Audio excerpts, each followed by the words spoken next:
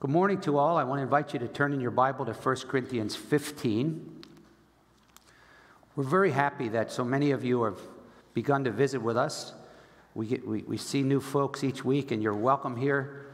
If you need a Bible, we always give out Bibles. So just raise your hand. We'll be happy to share a Bible with you. It's staggering how many people, including me, didn't go to church where they read from the Bible. So can't tell you how many times I'll have people say, boy, I learned more today than my whole church time. And I'm like, yeah, because we're reading from the Bible. And it's been my sense that a number of you in your journey are moving towards Christ. Jesus said, if you seek me, you will find me.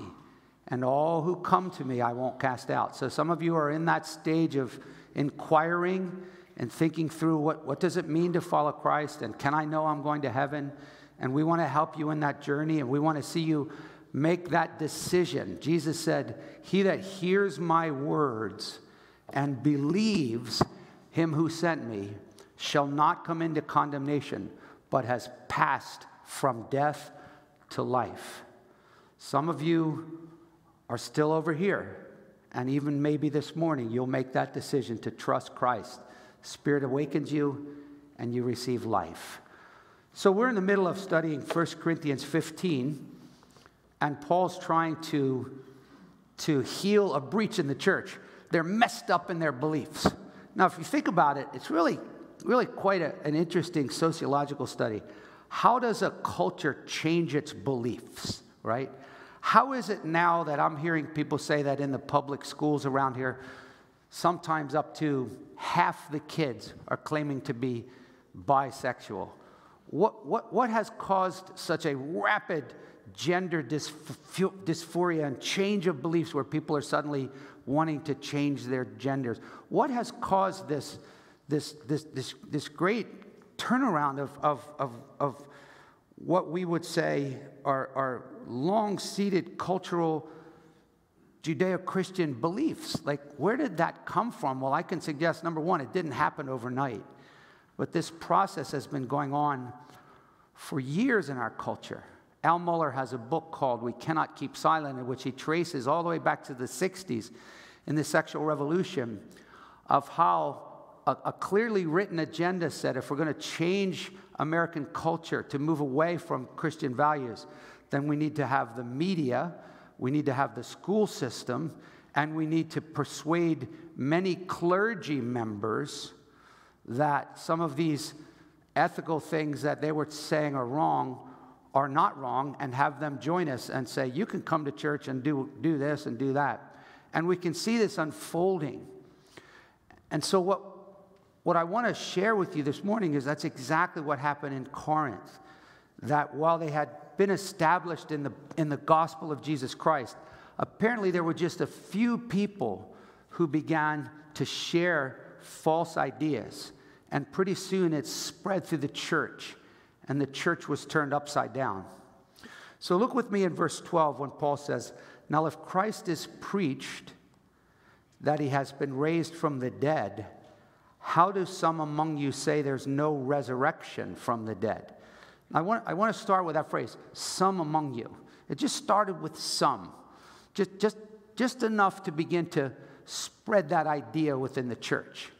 And over time, whoever these some were began to spread their teachings until many of the Christians in the church were like, yeah, they're right. So this morning, we're going to go from verses 12 down to verse 34. And we saw last week that Paul goes, when I first preached the gospel to you, the gospel is the only way you can get saved. So mark this down. If you believe the Bible says there is no other way to go to heaven except through the gospel of Jesus Christ.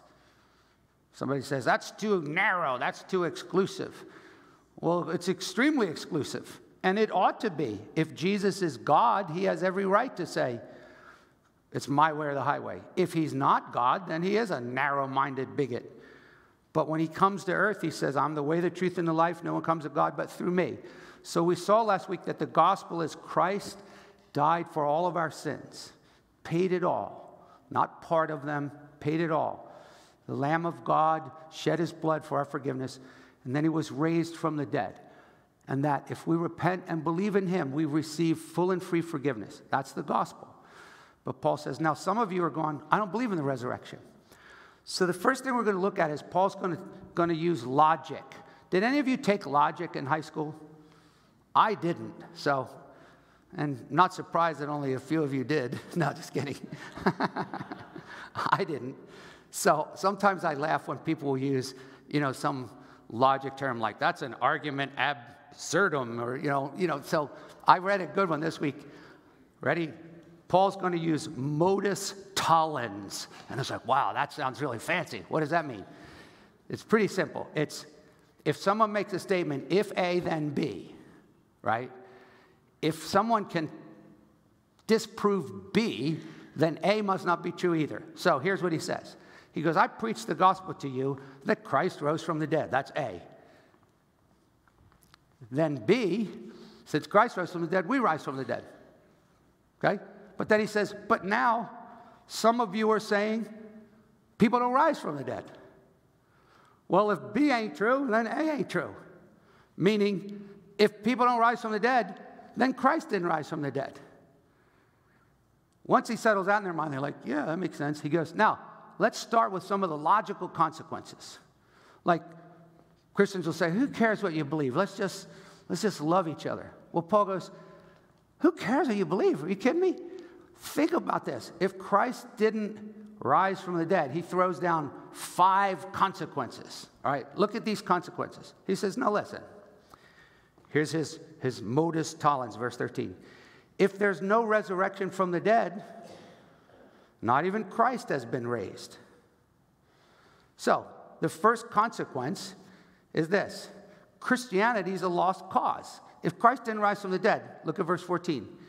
He says, our preaching is vain and your faith is vain. It's meaningless. It's a lost cause. It's silly, right? Why? What are we doing? Playing church? If Christ didn't rise from the dead, Christianity is a lost cause.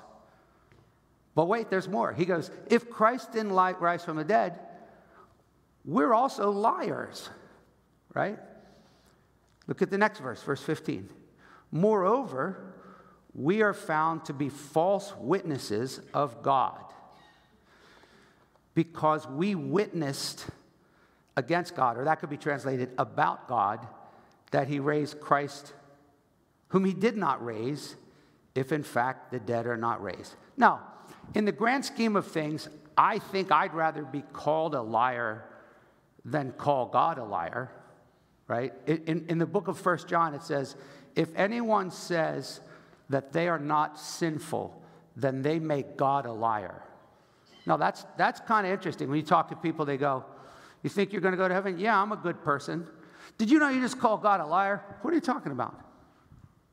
Well, you just said you're a good person, but God says in the Bible, there are no good persons. We're all sinful, right? So Paul goes, look, I told you Christ rose from the dead. Christians have a lost cause, and we're liars. Third, he goes, and now it gets worse. Your judgment is looming. See, one of the greatest comforts of Christianity is the Bible says Jesus died for our sins, but how do we know that God accepted that? Well, the Bible says because God raised him from the dead, right? If somebody says, there's hostages in there, I'm going to go in there and rescue the hostages. And we're waiting outside. If they never come out, we go, I don't know if they rescued the hostages. So Jesus says, I'm going to die to pay for your sins. And so you don't have to fear judgment. There's no judgment for you if you come to me, because I paid for your sins on the cross. And the proof of that will be God's going to raise me from the dead. So if he never came out of the ground, we'd be going, I don't know, maybe God didn't accept his payment. So think of how Paul argues from this. He goes, peeps, look, verse 16. If the dead are not raised, not even Christ has been raised. And if Christ has not been raised, your faith is worthless. You're still in your sins. In other words, your judgment is still looming. Judgment. Like most people don't realize that right now, like a deer in the scope of a hunter, God's wrath is hanging over them. And the moment they give their last breath, they're swept into hell. The Bible says, he that believes in the Lord Jesus Christ is not condemned, but he that does not believe is condemned already, and the wrath of God abides over them. Like you're like Pigpen. You've got God's judgment hanging over you. That should scare you, right? God's not trying to, quote, scare the H out of you. He's trying to lure you in love to Christ so that you don't end up in H, right? So, one of the comforting things about being a Christian is, I'm not in my sins anymore. I am forgiven. I had a precious experience with this. I told you this recently. Little old man, 81 years old, dying of cancer. He says to me, Tom, I became a Christian a year ago. I'm so thankful. I'm born again now. Gosh, I would have gone to hell, but so grateful. But then about 2 weeks later, I saw him. He goes, Tom, is it possible that I could still go to hell? Because I heard someone say that Christians are still having a judgment. Does that mean I have another judgment? I might not go to heaven? And I said, Brother Joe, relax. Romans 8:1 says, if anyone's in Christ, there's no condemnation. You're good. We do have a judgment, but it's only for our rewards, not for our destiny. So Paul goes, if Christ isn't raised, like you should be afraid. You're still going to have to be judged. Your judgment is looming. And then he rips away another comfort. Many of you here have lost loved ones, right? And yet you believe that that loved one is a Christian. And so you believe that that loved one is with the Lord, and one day we're going to be resurrected and we're going to be together. I mean, that's the heart and soul of our hope. The Bible says Christians don't cry like those who have no hope. We cry like those who have hope. Our hearts break and weep for lost loved ones, but not hopelessly, because the Bible says we know the Lord himself is coming and we will be raised up and be together with the Lord. But Paul says that's off the table. Your judgment is looming and your deceased loved ones are lost. He says in verse 18, then those who have fallen asleep in Christ have perished. They're done. They're gone. You'll never see them again. So you're like, wow, Paul, you're spanking these people. Christianity is a lost cause. We're a bunch of liars. Judgment is looming. Our deceased loved ones are lost. And then he goes, and you know what else? Christians are losers. What do you mean Christians are losers? He goes, think about it. Verse 19. If we only hoped in Christ in this life, we are of all men most to be pitied. Right? He's like, loser.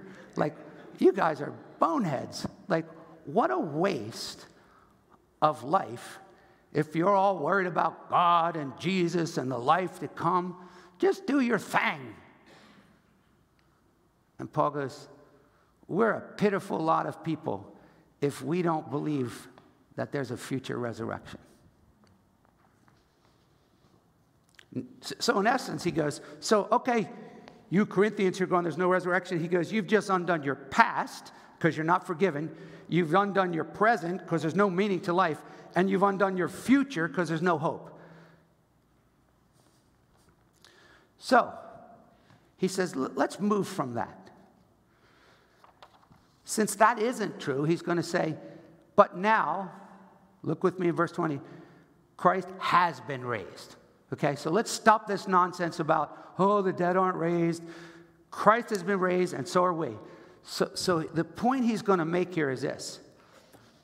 Because Christ has been raised, this assures us that God is doing two things. He's reversing death, and he's restoring his kingdom. I read an illustration this week that I thought, this is kind of interesting. It used a phrase like this: death has robbed our loved ones and hidden them in the bank of the graveyard. It's robbed our loved ones, taken them from us, and hidden them in the bank of the graveyard.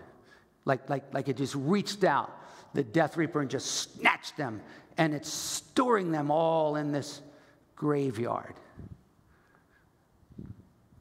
What we're going to learn from this passage is this: God is going to reverse death. He's going to go into the grave, and he's going to take back all of his own. And he's not just going to take them out of the ground, a bunch of corpses, and then pile them somewhere else and go, these are my corpses.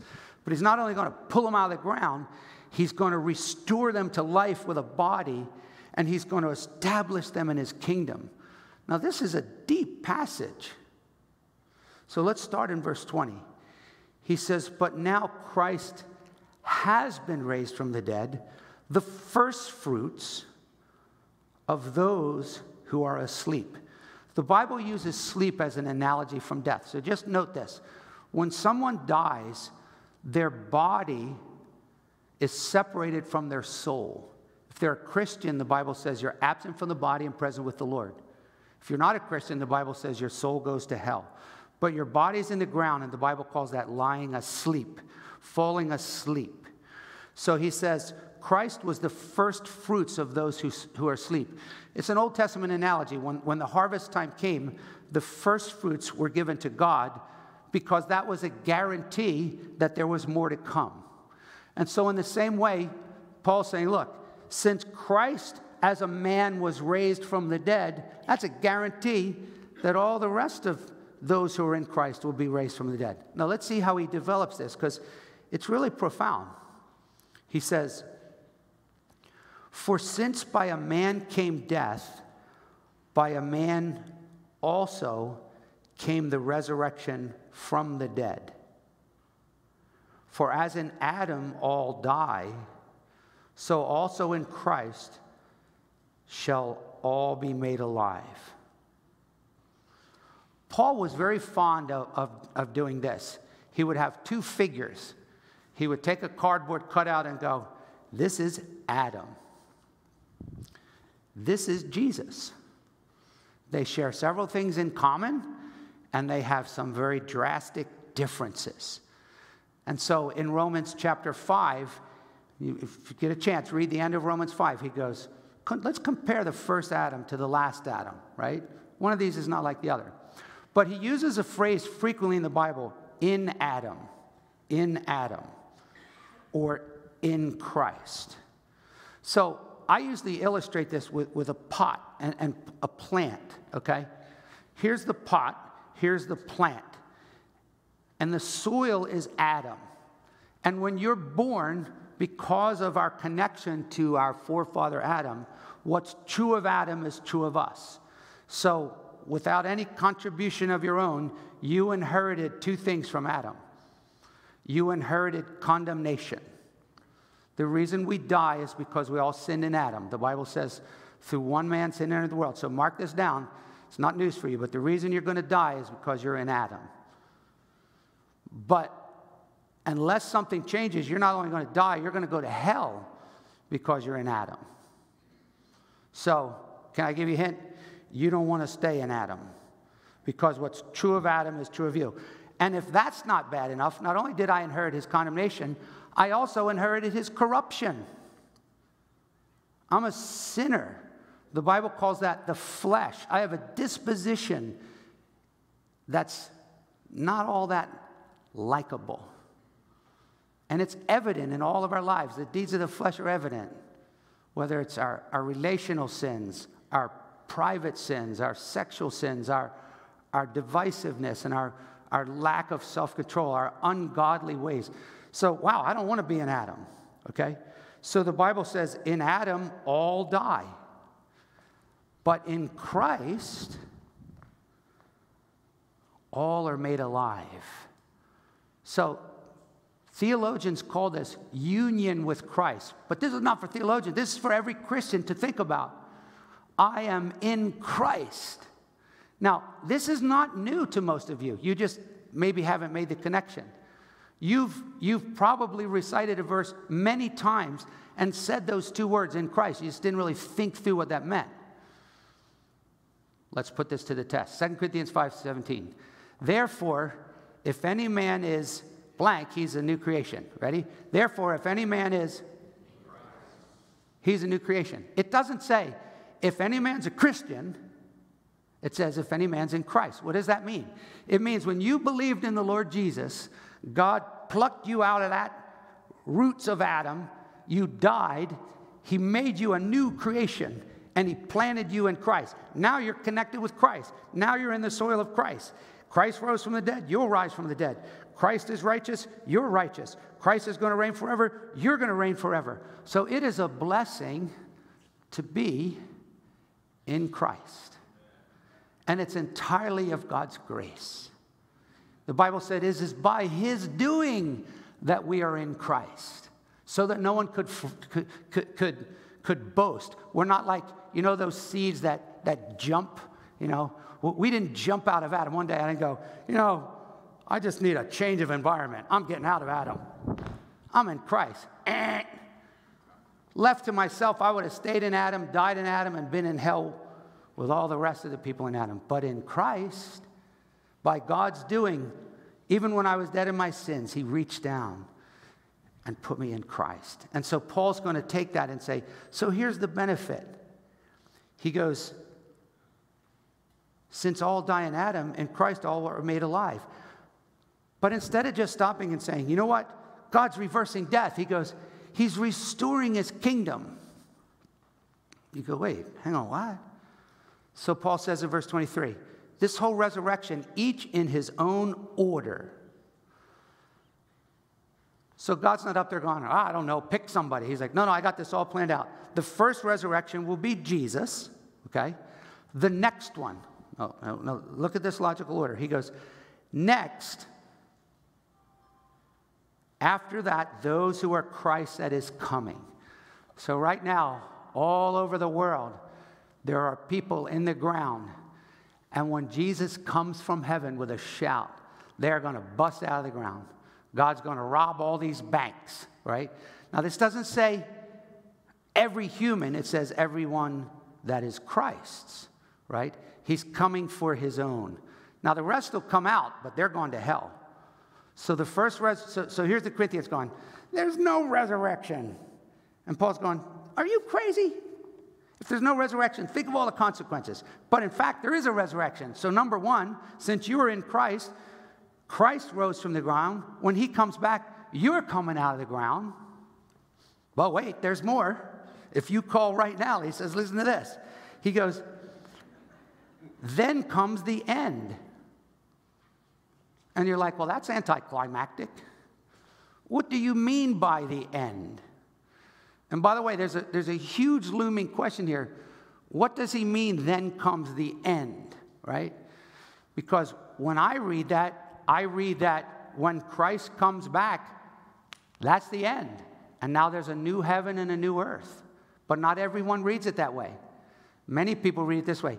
Well, Christ rises the dead, and then there's this long period of time, and then after a long period of time, then comes the end. I'm going, well, maybe, but I'm not so sure about that. So look what he says. Then comes the end. Okay, what's going to happen at the end? When was the last time you thought about this? He says, here's what he's going to do. He's going to deliver up the kingdom to the God and Father when he has established all rule and authority and power. So Jesus comes back. He raises us from the dead. And then we go, Jesus, we want to worship you. He goes, if you'll pardon me for a moment, I just have to drop something off. I just have to make a delivery real quick. What are you delivering? Okay, I'm going to deliver the kingdom to God. Is anybody going, wait, what? Deliver the kingdom to God? What kingdom? We'll think on that, okay? And it's going to happen when he has abolished all rule, all authority, and all power. You see, right now on this earth, there's three things that really bother God. Sin, Satan, and death. They're all his enemies. They're all opposing him. And until they're removed, God is not reigning in the way that he plans to reign. So when Jesus Christ comes back, he's going to take sin, Satan, and death and say, that's it, you're done. And when that's all done, Paul goes, keep coming with me. There's more. You say, okay, so what's he doing right now? Now, you know this. What's he doing right now? When God raised him from the dead, what did he do? He took Jesus up to heaven, and he said, sit at my right hand until I do what? Until I bring all your enemies under your feet. Sin, Satan, and death. So right now, Christ is reigning in heaven. But when he comes back, he will subdue and defeat and destroy all of God's enemies and establish the kingdom, and then he's going to give it over to God. So go back in history to the Old Testament. Jesus is up in heaven with the Father, but the Bible says he humbles himself. He comes down to earth, and he submits himself to God. And he becomes obedient to death on the cross. And because of that, God then highly exalts Christ. So right now, the Bible says, Christ is given the name above all name. He's Lord of all. Christ is entrusted with the unfolding of God's kingdom right now on earth. So this was sort of a change in roles, right? When he comes out of the ground, he says, all authority is given to me now in heaven and on earth. So right now, Christ is ruling and reigning as Lord of heaven and earth. But apparently, when he comes back and brings this earth into subjection, look what happens. It says, the last enemy that will be abolished is death, for he has put all things in subjection under his feet. But when he says all things are put in subjection, a quote from Psalm 8, it is evident that he is accepted who put all things in subjection to him. So, simple thing, he's saying this. When God said, I'm going to put everything under your feet, Jesus, Paul goes, except God. He's not going to be under the feet of Jesus. Well, then what's going to happen? He says, but when he says all things are put in subjection, he's accepted. Now, here's the verse. This one, like, my mind was spinning this week.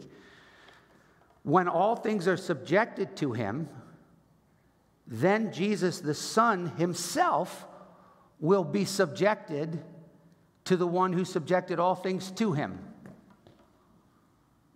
You following that? So God the Father makes this plan before the foundation of the world, the unfolding covenants and plan of redemption, which included Christ coming to earth and subjecting himself to God, and then God highly exalted him in this age so that he would reign and come back and put all things under his feet. But then when he does that, the Son will voluntarily then be subjected again under the Father. And you're going, well, what are the implications of that? And here's the crowning implication. Verse 28, that God may be all in all. Like I'm drowning in the mystery of that. That God may be all in all. What does that mean? That God may be all in all. I thought God always is all in all. Well, he is, but as long as there are opposing forces in this world, he has not ultimately accomplished his plan of redemption. The Bible says, from him, through him, and to him are all things. It's all about God. But somehow when God comes back and removes all of his enemies in a new and glorious way, God will be all in all. That the restoration of shalom, the recreation or the redemption and restoration of creation will bring us to a place of beauty and glory in which God will have his rightful place. And he will be the center of the universe. And I'm wondering here when he says God may be all in all, that because one of the things that struck me is, why doesn't he mention the Spirit here? What's the Spirit going? Don't I get a turn? You guys take turns? I think maybe he means the triune God will be all in all. Now, I would wish that that was true now, that it's all about God. But if you asked me, hey, Tom, is that how you live? Every moment of your life, is it all about God? I'd go, since my wife is here, I'd have to say, no, it's not. I want it to be, and it's going to be. But what an interesting way. Some people have said, oh, Paul got off on a tangent here. He's like, this is not a tangent. This is part of the resurrection. The resurrection is simply a demonstration to us that from the beginning, God has this glorious plan of redemption, which includes raising from the dead all of his own, restoring creation to its perfect and permanent paradise, and he will be dwelling with us on this earth, and God will be all in all. And if you can't get excited about that, then you're preoccupied with the wrong stuff. Like, we ought to be able to go, wow, I could worship God now because it's so exciting to think about what's coming. But you're going, yeah, but Pastor, you don't get it. Like right now, I'm trying to pay the bills and I'm depressed. And I get it. It isn't easy now. But that's his whole point. And so he's going to wind back around, and we're almost there. So he says, so by the way, he goes, speaking of, bummers if Christ isn't raised, he thinks of another one. He says in verse 29, by the way, if Christ isn't raised, what will those do who are baptized for the dead? If the dead aren't raised at all, then why are they baptized for them? That has been called one of the hardest verses in the Bible. There are probably 15 interpretations of that. This is where the Mormons get the idea that you can get baptized for your loved ones and get them into heaven. They have some of the most precise genealogical records in the universe. And if I believed that, I'd be rushing to Salt Lake right now and going, dunk me for my uncle and my aunt and my grandsister and all my relatives. I can assure you this. It does not mean that you can get people into heaven by getting baptized instead of them, okay? So I can tell you what it doesn't mean. But don't ask me what it does mean. I don't know. Why were they baptized for the dead? There's a lot of views, and we can talk about I have some possible views, but it had nothing to do with salvation. But by the way, while we're on the subject, if you're a Christian, you should be baptized. And we have a class coming up. Okay? So, all that, he says, think about it. If the dead aren't raised, why am I in danger every hour? Brothers, I die daily.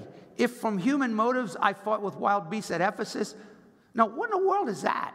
It sounds to me like Paul was thrown in the hippodrome to fight a lion, and the Holy Ghost did a Daniel and delivered him. We don't know what he's talking about here. Is it a metaphor? These nasty people tried to kill me? But his point is this. He goes, you know what? As a Christian, I have suffered and sacrificed. And whoever tells you that being a Christian is fun and easy and happy all the time and you're going to be healthy and wealthy, that's nonsense. Jesus said, broad is the road that leads to destruction. Narrow is the way that leads to life. Through many tribulations we enter the kingdom of God. In fact, I read a great quote this week. This lady wrote this quote. She goes, one thing I learned from 1 Peter, it's better to suffer than to sin. And so he goes, if I went through all this sacrifice and suffering and the dead are not raised, what profit is that for me? In fact, he says, let's just eat, drink it, to be merry. Tomorrow we die. You're like, Paul, these were fascinating. Thank you for sharing these wonderful logic. You used modus tollens. You persuaded us, and you taught us all of the illogical fallacies and all the things that are true. And now Paul just reaches out and goes, and I go, did he just say that?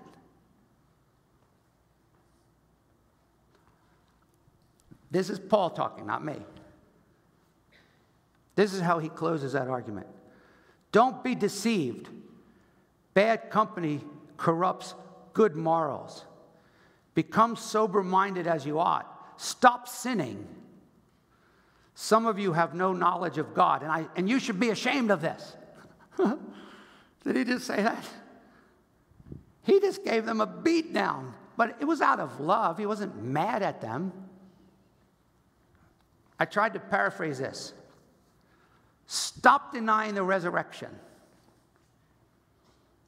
Holding this false belief is sinful, and you should be ashamed of yourself.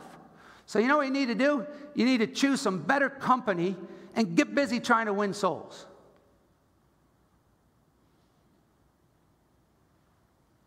Does that sound like K-Love? Positive, encouraging, K-Love. Like, sometimes we need one right between the eyes. Now, I would not want that all the time, right? Jesus was so tender at times. The Bible says, a bruised reed he wouldn't break, a tender flax he wouldn't quench. But sometimes we need the 2x4. James chapter 4 says, you should be ashamed, be miserable, and mourn and weep and humble yourself before God. So Paul's just very direct here, and this is part of Christian preaching. And please understand, I'm not just preaching to you, and plus you're not the Corinthians. We all need to hear this. Bad company corrupts good morals. So if the people that you're hanging around with are changing your beliefs and dragging down your behavior, stop it. Yeah, well, you know, these are my boys from work, or these are my old friends from childhood, and, you know, we always get together and have a few drinks, and, yeah, it gets out of hand. Well, then stop it if you're a Christian. And if you're starting to come up with some weird ideas that it's okay to do this and it's okay to do that, we don't understand, you know, stop it.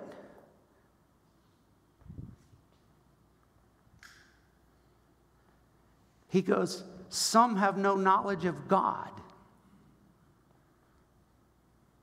You got a circle of people around you, loved ones, friends, neighbors, if you're in high school, young people. There's a circle of people around you. Through your life, is there anything they're learning about God? Is there any desire on your part to pray for them, to share your faith with them? Do your children see that Christ is real to you? Do the people that know you know what you believe? Or have you bought this lie? I just witness by my life. How do you witness by your life? Yeah, be nice. But use your lips also. And say, I believe Jesus is Lord. And if someone asks you, do you think this is wrong? Well, I just believe what God says. And we come alongside hurting people and we say, you know what, there's hope in the gospel. There's hope in Jesus. And we invite them to come to Jesus. So I don't even have to come up with a relevant application. Paul just did. He said, stop denying the resurrection. Stop holding false beliefs. Choose better company. And get busy trying to win souls. But not because, but because he lives. Amen? Because he lives, we can face tomorrow. Amen. Let's pray. Dear Lord, we live in a world that's out of control. We live at a time when people are coming up with the craziest thoughts. As someone once said, common sense doesn't even seem common anymore. But thank you for grounding us in the Bible. Thank you for giving us the gospel.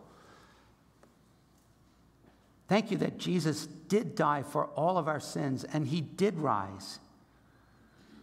And therefore, we don't need to be afraid of death, because you promised that we will rise.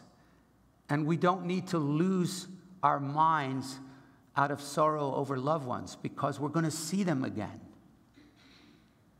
And we look forward to the day when Christ comes back and he restores all things.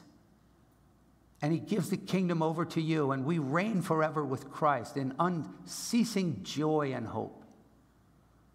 But in between that time, Lord, help us to wake up and smell the coffee and live lives of gratitude to Christ, lives of holiness, treating one another with love, being led by the Spirit and speaking love into one another's lives. Help us to grow and pray and serve, for our labors are not in vain. In Jesus' name, amen.